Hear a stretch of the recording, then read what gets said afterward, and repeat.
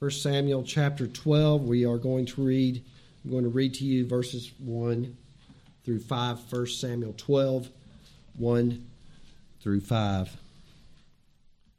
Then Samuel said to all Israel, "Behold, I have listened to your voice in all that you said to me, and I have appointed a king over you. Now here is the king walking before you, but I am old and gray. And behold, my sons are with you. And I have walked before you from my youth, even to this day. Here I am. Bear witness against me before the Lord and his anointed. Whose ox have I taken? Or whose donkey have I taken? Or whom have I defrauded? Whom have I oppressed? Or from whose hand have I taken a bribe to blind my eyes with it? I will restore it to you." They said, "You have not defrauded us or oppressed us or taken anything from any man's hand." He said to them, "The Lord is witness against you, and his anointed is witness this day, that you have found nothing in my hand." And they said to him, "He is witness." This is the word of the Lord. Well, in 1 Samuel 12, if you hear what he's saying there, you might want to ask yourself, why is Samuel laying out before all Israel his personal integrity? Why is he laying out in front of all Israel his character, his righteous life, and his godly leadership? You know, today we have people who toot their own horns, right? In fact, we hear people being taught to toot their own horns. One of the kids got something the other day in the mail that says, "You need a brag sheet." Now, we understand that when you look for a job, you have to have a resume, and you get your resume and you write it all out. And in honesty, you're looking for a job. You tell people what you can do. You tell people what you can't do. That's honest. But what we're talking about here is a lot of times people are looking for a job or they just brag about themselves. They're being taught today to boast and exaggerate about themselves. Now, when we think about men who are aspiring for leadership in the church, most of the time what we're looking for are men who are already doing it.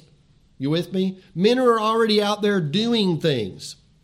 And so that's one of the things you look at in Acts chapter 6. The men who were chosen to be deacons, they were already doing the deaconing. They were already doing it. And we are looking for ministers. We look for ruling elders and deacons who are serving. And one of the things we do is we will train men, we nominate men, we examine men, certify men, and we elect. The church elects men. And if a man toots his own horn, that's not a good sign. That's sometimes a man, if he toots his own horn, it's kind of like, is this man humble enough? Does this man meet that criteria of humility, one of those chief virtues we look for? Well, is Samuel tooting his own horn? It sure sounds like he is, but he's not, because this is God's man. This is God's prophet. This is a man who's been called by God and who has gone out and ministered to the people of God. And yes, he's saying some things about himself, but they're all true. And if you look in the Bible, if you look in the Scriptures, what you find are godly men like Samuel. When they come to the end of their lives, they explain what they've been doing for their lives. They give a final address, and when they give this final address, the words are solemn and serious.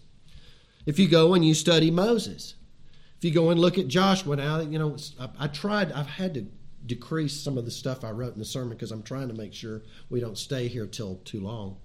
But you remember, as for me and my house, we will serve the Lord. That's the word that Joshua says at the end of his life. The Apostle Paul does the same thing. Jesus does the same thing. These men summarize their ministries. They give clear and concise statements in regard to the faithfulness they had towards God. And then what they do is they say, I've been leading you, and I'm going to challenge you to continue with the Lord and obey him when I'm off the scene. Jesus, before he dies on the cross, he institutes the Lord's Supper that we will celebrate tonight. Then we read John 13, 14, 15, and 16, and those wonderful words that were given. Jesus dies in John 18 and 19, and then he rises from the dead, and what does he do? He goes and tells the men to go out and make disciples. He goes out and tells them what to do. He charges them. Well, Samuel is in front of the people of Israel. It's a courtroom setting. In verse 3 he says this, "Here I am, bear witness against me before the Lord and his anointed." So he's before all the people. He's before King Saul, and he says, "Bear witness against me." Okay? It's a solemn time here. He confronts them with his life, and he calls them all to judge him. Is he guilty or is he innocent? He declares that if there's any point of deficiency in his life, he'll make it right. And here's why he's doing it. Now, we don't get to get here tonight, but I'm going to tell you what's on the way. He's thinking like this. He's about to give them his farewell speech, his farewell words. And he's informing them that they need to do a certain thing as they transition from the invisible king who's been leading them, God, to serving a king who's visible, and the king and the nation need to stay and remain underneath God. We've been saying this all along. It's great to have a king as long as a king is under God and not walking around thinking he is God. And so these are the words that he's going to say later, and I'm just going to give you a very short snippet of them. This is verses 14, 15, 24, and 25. He says, these are the words we'll be looking at in the future. Fear the Lord, serve the Lord, listen to the Lord, and be what? Be blessed. Rebel against the Lord, and be what? Be cursed. These are the most important words he's going to speak. They're coming in the future, and right now what he's doing is he's getting ready to give Israel these excellent words, because these are the most important words that they can hear. But one of the points, and this is the point of the sermon tonight, the effect of these excellent words on the hearts of Israel through Samuel are very dependent on many variables, and one of those variables has to do with the disposition of the people towards the prophet. You know, that's very important. The disposition of the people towards the prophet as he speaks to them. God's word is always God's word. God's word is always God's word. If I read it and preach it, or whoever reads it and preaches it. God's word is always God's word. If a dad reads it at home or a mom reads it at home, it's always God's word. But the effect of these excellent words is very, very the effect is very has a great deal to do with how we feel about who's delivering them. Has a great deal to do with how we feel about the person who's speaking them. They're excellent. The exegesis, the sermon might be great, but it can be hindered if the preacher is all talk and he never ever walks what he says and talks about. If you never ever know his love for you, if you never ever know that he cares for you, if you never ever know that he prays for you, well, you may not like listening to him as much. But if you care about him and you know that he cares about you, well, I'm going to listen to that guy. Same thing happens with mom and dad at home. If moms and dads love their kids listen to their words less hindered. I mean, we always have to deal with our own, sometimes inability to listen that well. If a preacher loves you, if the mama loves you, if the daddy loves you, then our hearts are more open to the person who's speaking those words to us. There's greater weight and greater effect. And this is what we're talking about here as we think about Samuel. Samuel's words have great effect on these people because his whole life has been about the Lord and his whole life has been about the people. Never could they say it's been all about him. It's not been all about him. He can appeal to them with greatest confidence that he's interested in the glory of God and the good of those people. He's denied himself many things in order to put their needs ahead of his.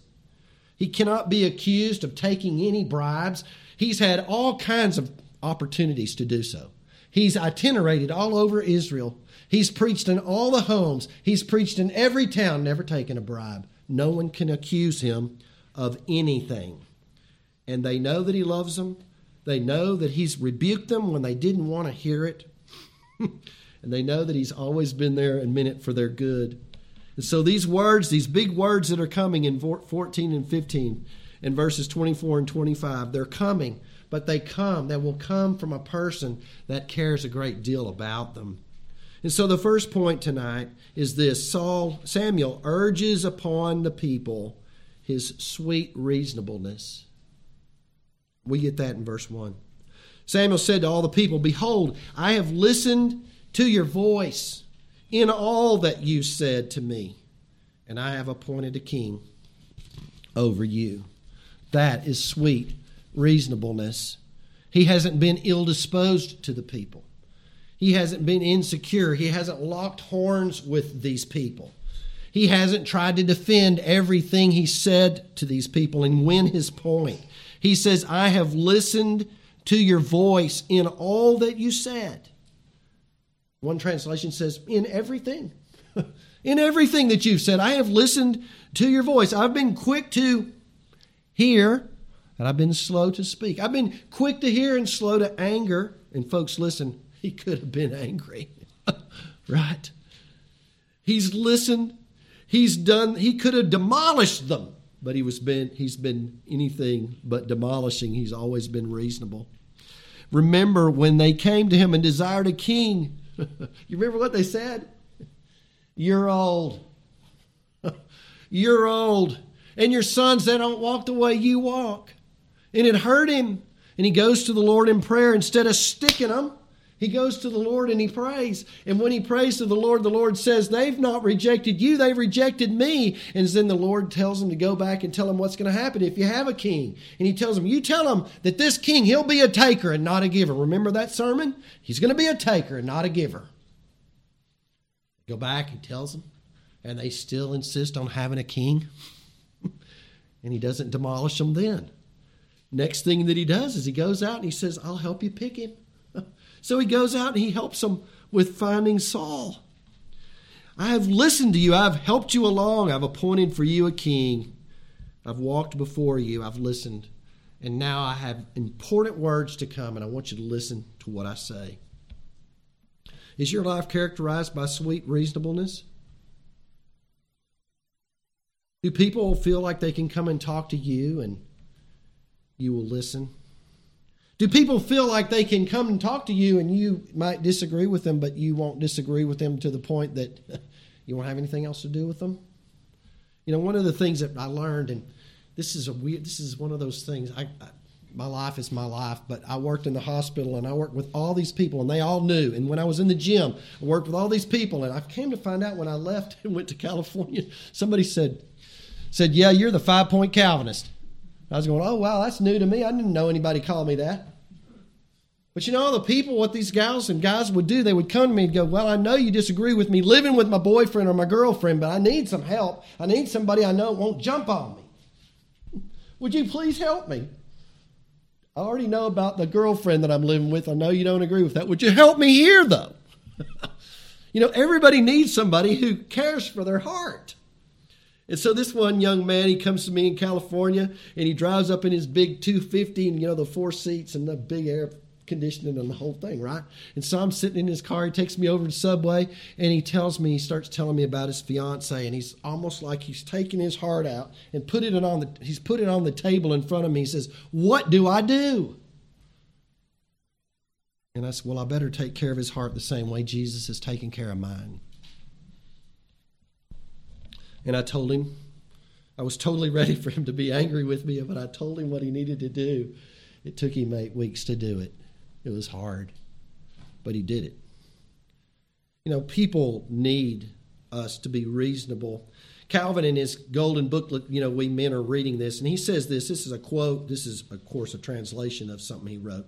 It says, "Love of your neighbor is not dependent upon the manner of men, but your love to your neighbor looks to God." And what he means by that is this: whether men deserve our sweetness or our reasonableness, we look to God. We look to God in the man. We look to the image of God in the man, and we can, even though they may not deserve anything from us, and sometimes they don't, do they? We look to the image of God in them, and we can love them according to those circumstances we find ourselves in with them. We can be sweet and reasonable to them as we have the opportunity. Galatians 6:10 says, "So then, while we have opportunity, let us do good to," how many men? All men. All men. Even the ones who don't deserve us to be good to them. We can pray for them. And especially to those who are of the household of the faith. That is sweetness and reasonableness. We might make them angry when we're sweet and reasonable with them. I'm not saying that we won't. We may not be well received, but we are to do the best we can to love all men, and especially all those in the household of the faith. Samuel was approachable, and he was someone who could speak and listen. Jesus was approachable, and he was easy to access. And you and I, we need to be sweet and reasonable. Second, Samuel urges upon them his spiritual stability. His spiritual stability. But he says, I am old and great, and behold, my sons are with you, and I have walked before you from my youth even to this day. Now think about what he just said. I'm old and gray, but I've walked before you for how long? How long? I can go back to 3 years of age myself, right? We know what we've studied about old Samuel, and we studied about Hannah. Remember those days when Hannah was praying for a son and said, if you give me a son, I'll give him back to you. Well, she brought him 3 years later, and she dumps him off into Eli's hands. Now listen carefully. He didn't learn to disobey God the way Eli did. He didn't wait to obey God till late in life when he should have disciplined his sons early. Remember, Samuel's obeying God from the beginning. Samuel's one over there lighting the lamps at night. He's keeping the lamps lit at night. He's the little Samuel who's obeying the voice of the Lord. He doesn't disregard the sacrifices like Hophni and Phinehas, but he regards them, and he understands that forgiveness of sin comes through those sacrifices, and so he doesn't hold them in contempt. He's a man who loves God. He understands the forgiveness of God. He battles against sin. He never takes ever a bribe, ever. He had every opportunity to do so. He preached repentance to the people. He told them to turn back to God. This is stability. This is a man who holds fast to one mission and one direction and one master. And that is what we're talking about when we say spiritual stability. It demands that these people listen to what he has to say next time when he comes to that. Young people, how you should listen to this life of Samuel. When does the writer, the preacher to the in Ecclesiastes, he says that you and I, we need to begin to walk with God as early as possible. Learn and begin to walk with God as soon as you can. If you can talk to your mom and dad, young people, if you can talk to your mom and dad, you can begin to seek after the Lord with all your heart. And he tells us we should seek him in his word. You should think to yourself, hey, listen, Samuel talks all about these sacrifices, and you know those sacrifices are all about one final sacrifice, and your mom and daddy can teach you in John 1:29, where John says, behold the Lamb of God who takes away the sins of the world. You can learn about the final sacrifice. You can seek him in his house. Now, when we say seek the Lord in his house, we're not talking about, no, I like this. I do like this. Now, I know that all these guys are going to be glad when we don't set it up. one time when we don't set it up. But I do like it because it's beautiful, right? But we're not talking about a house. We're talking about a bunch of people. We're talking about a bunch of you folks all together. We're talking about a place where the Word of God is read and where people love God and walk with God and where we hear the Word of God. You know what the Bible says about Samuel's words? It says not one of them fell to the ground. And if you find God's Word in this place, not one of his words to you will fall to the ground. We're told to seek the Lord in prayer. Again, back to the idea, if you can talk to your mom and dad, you can talk to God. You don't have to have the greatest words in the world. You just have to start praying, right, Evan? You just have to start praying. You just have to start talking to God and say, Lord, I need you. I want to obey you. I want to love you. So we seek the Lord in his word, in his house, and in prayer. Young men and young women, learn from the spiritual stability of Samuel. And when I say young men and young women, you know, it's did you know that it's okay to say that you're young when you're 60? Or young at heart, maybe closer to 70. Right? Young at heart? Are you young at heart? You and I, we're young at heart. And you and I, we must do battle against the evil one. We must do battle against the sin that remains in us. And we must be stable just like Samuel. When do you start? Soon as today? If you hadn't started already, start today. You want to be stable when you're 70? When are you going to start? You just start today. And I talked to a woman over at Ben's, the time we did our deal, went over there and watched Ben do his performance with Christoph and Emily. And there's a woman in there, she has a harp. And I said, how long have you been playing that? She said, I bought it when I was 56. So I don't know, she's probably 80, right? She's probably close to 80. So she's been, she hadn't been playing, but she's been playing a pretty long time. If you're 56 and you come to Christ now, you live for Christ till you die, right? You start now. What do you want when you're old? Let's make it real easy. Stuff or God? Stuff or God's people? Stuff or relationships? Do you know that stuff will never hold you when you feel bad? Do you know that stuff will never take you to the hospital? Do you know that stuff will never talk to you when you're down? Do you know that stuff is never going to help you out when you're down? No, never. But if you have God and you have God's people, that's stability. And how do you have those people? Well, you have to build those relationships. You have to I wrote this down. You have to do first things first. I've been sitting and meditating on Revelation chapter 2, and it just really got me. You have to do first things first. So in Revelation chapter 2, the Lord Jesus is speaking to the church in Ephesus, and he says this, "This I have against you, that you have left your love the first." Did you hear how I said that? You have left your love the first. Now, how do we translate that when we talk about it in English? You left your first love. You left your love the first. He is saying, hey, listen, I'm complimenting you. You have held fast to doctrine. You've held fast to the truth. You have figured out apostles that are false versus ones that are true. I'm really applauding all of that. But I have this against you. You've left your love the first. And he says this, remember from where you have fallen, repent and do the deeds that you did at first. They love Jesus, but they just don't love him as much as they did. They love the family of God. They just don't love each other as much as they did. Now guys, look.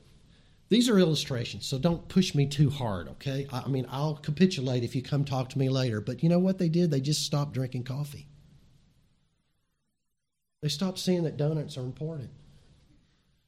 They stopped being together, intentionally liking each other and loving each other and praying for each other. They gave these things up. They left off their love the first. And he's saying you got to go back. You got to go back to the things that brought it to this loving relationship in the first place. It's 1,000 little things that make a difference. Like I told you this morning, I gave myself away a little bit. But I used to have a man and a woman come on Wednesday night after the Wednesday night service, and they would come, and one would come in his car, she would come in her car, they would come in the door different times, they'd sit on opposite sides of the room, and there was an elephant between them. You know what that elephant was made of? 1,000 things left undone and not done. It's not big things most of the time. It's little things. And so I was thinking about this, and so I've told some of these fellas this, but in this book, The Ideal Team Player, there's a guy named Jeff and Claire and Bobby, and this is all a parable. But Jeff and Claire and Bobby, they're looking for the ideal team to build and make this. It's called Valley Builders. And Valley Builders are sold out to humble, hungry, and smart. Humble people. They're sold out to hungry people who work hard and smart people who are smart with other people. And so they're sold out to that. And so they're talking to their employees. And anytime an employee is lacking in one of those key virtues, they tell them that you need to grow in this area. And then they go and they're trying to hire 80 to 100 people because all this work is there in front of them. And they're telling every person they interview that we're sold out to humble, hungry, and smart. And so Bobby knows about a man named Ted Marchbanks, and Ted Marchbanks, he's made another company jillions of dollars, and he knows, hey, this guy's probably retired a little bit too early, probably a little bit bored. Let's go talk to him and see if he wants to work for us. And so they bring him in, and they go through the hiring process, and so they're moving along, and they said, now, Mr. Marchbanks, Kim is going to take you to your next appointment. And Ted goes, who? Who did you say? Kim is going to take you to your next appointment. Who? And it bothered It bothered Bobby and Claire and Jeff. You know why? Because he didn't value the secretary. That's a little thing, isn't it? So they went ahead and they interviewed him, and they told him, they said, we're sold out to hungry and humble and smart. And if you're not happy with humble, hungry, and smart, you probably won't enjoy being here. And they said, please send us some more references. He promised to do so, and they never heard from him again. Because he wasn't sold out to humble, hungry, and smart. It's just those little things. It's just those little things about working at remembering names. I'm not going to be hard on you if you don't remember everybody's name. You know that. But it's those little things left undone that harms the church. It's those little things left undone that cause a man and a woman to sit on, or a man and a man to sit on opposite sides of the church, and never the two shall meet again. It's just those little things that we leave undone, those soft touches left undone, tender words not said. It's the coffee, it's the donuts not being brought and talk, using them to talk to each other over. It's 1,000 little things that bring us together, and 1,000 little things can cause us to go apart. Do you want to be like Samuel? Well, start with age 40 if you want to be like Samuel when he's 80. And if you just start at 50, we'll start at 50. Start doing these little things and keep your love the first alive. Well, finally, Samuel urges upon them his spotless integrity. He says, here I am, bear witness against me before the Lord and his anointed. And he says, have I taken an ox? He hasn't. Have I taken a bribe? He hasn't. He hasn't defrauded them. He hasn't taken anything to blind his eyes. And back in those days, corruption in the Middle East was rampant. And it's still rampant today, right? We got a testimony here. We could talk about that later. But corruption's commonplace. In fact, many times before ever, quote, justice is, quote, served, the wheels of justice have been greased with silver and gold. And the persons who put up the most money, they get the verdict they want. Samuel never did it. He never took any more money than he should have taken, and he had all these opportunities, but because of his stability, he never did it. He never, ever was pressing towards anyone. He never took a bribe. How did Samuel ever come to live like this? Why was Samuel living like this? Why do you go out and work 8 hours or more for your boss? Why do you go out and work, and you work as hard as you can, whether you're being watched or not? Why do you go out and pay somebody for the work that they do and pay them on time? Why do you go out and you're honest when you take tests? And all you students, all you master students, why do you pay close attention not to cheat on your test? Why do you pay close attention to the words that you say? Why do you pay close attention to what your eyes look at? Why do you give yourself to the Word of God and pay close attention to it? Why would you say, get thee behind me, Satan? Why would you want to be in this place tonight and eat the Lord's Supper and drink the body and blood of Christ? Why would you do that? Well, I think the answer is the love of God. That's why. We're not inclined to it. We're spiritually natural men. We don't love the things of God, but if you find yourself here tonight, it's because of the love of God. Think about Samuel. God chose the nation of Israel to be his very own. He chose to save them out of bondage and to dwell among them. He chose to deliver them. He chose to protect them. He chose to discipline them, and Samuel was a member of this nation. Better still, Samuel understood that the love of God was for these people, and he understood that God loved him and God touched him.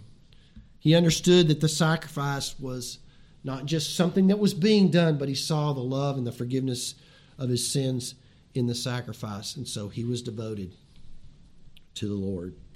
Tonight we have the privilege to commune with the Lord Jesus Christ at the table. In those words of institution, we remind ourselves, Jesus says, this is my body which is broken for you. And then he says, take it and do this. Jesus says, this cup is the new covenant in my blood. He says to take it and to drink it. He tells us to do it often. He tells us to do it until he comes. And tonight, why would we want to do it? Why would we want to do it?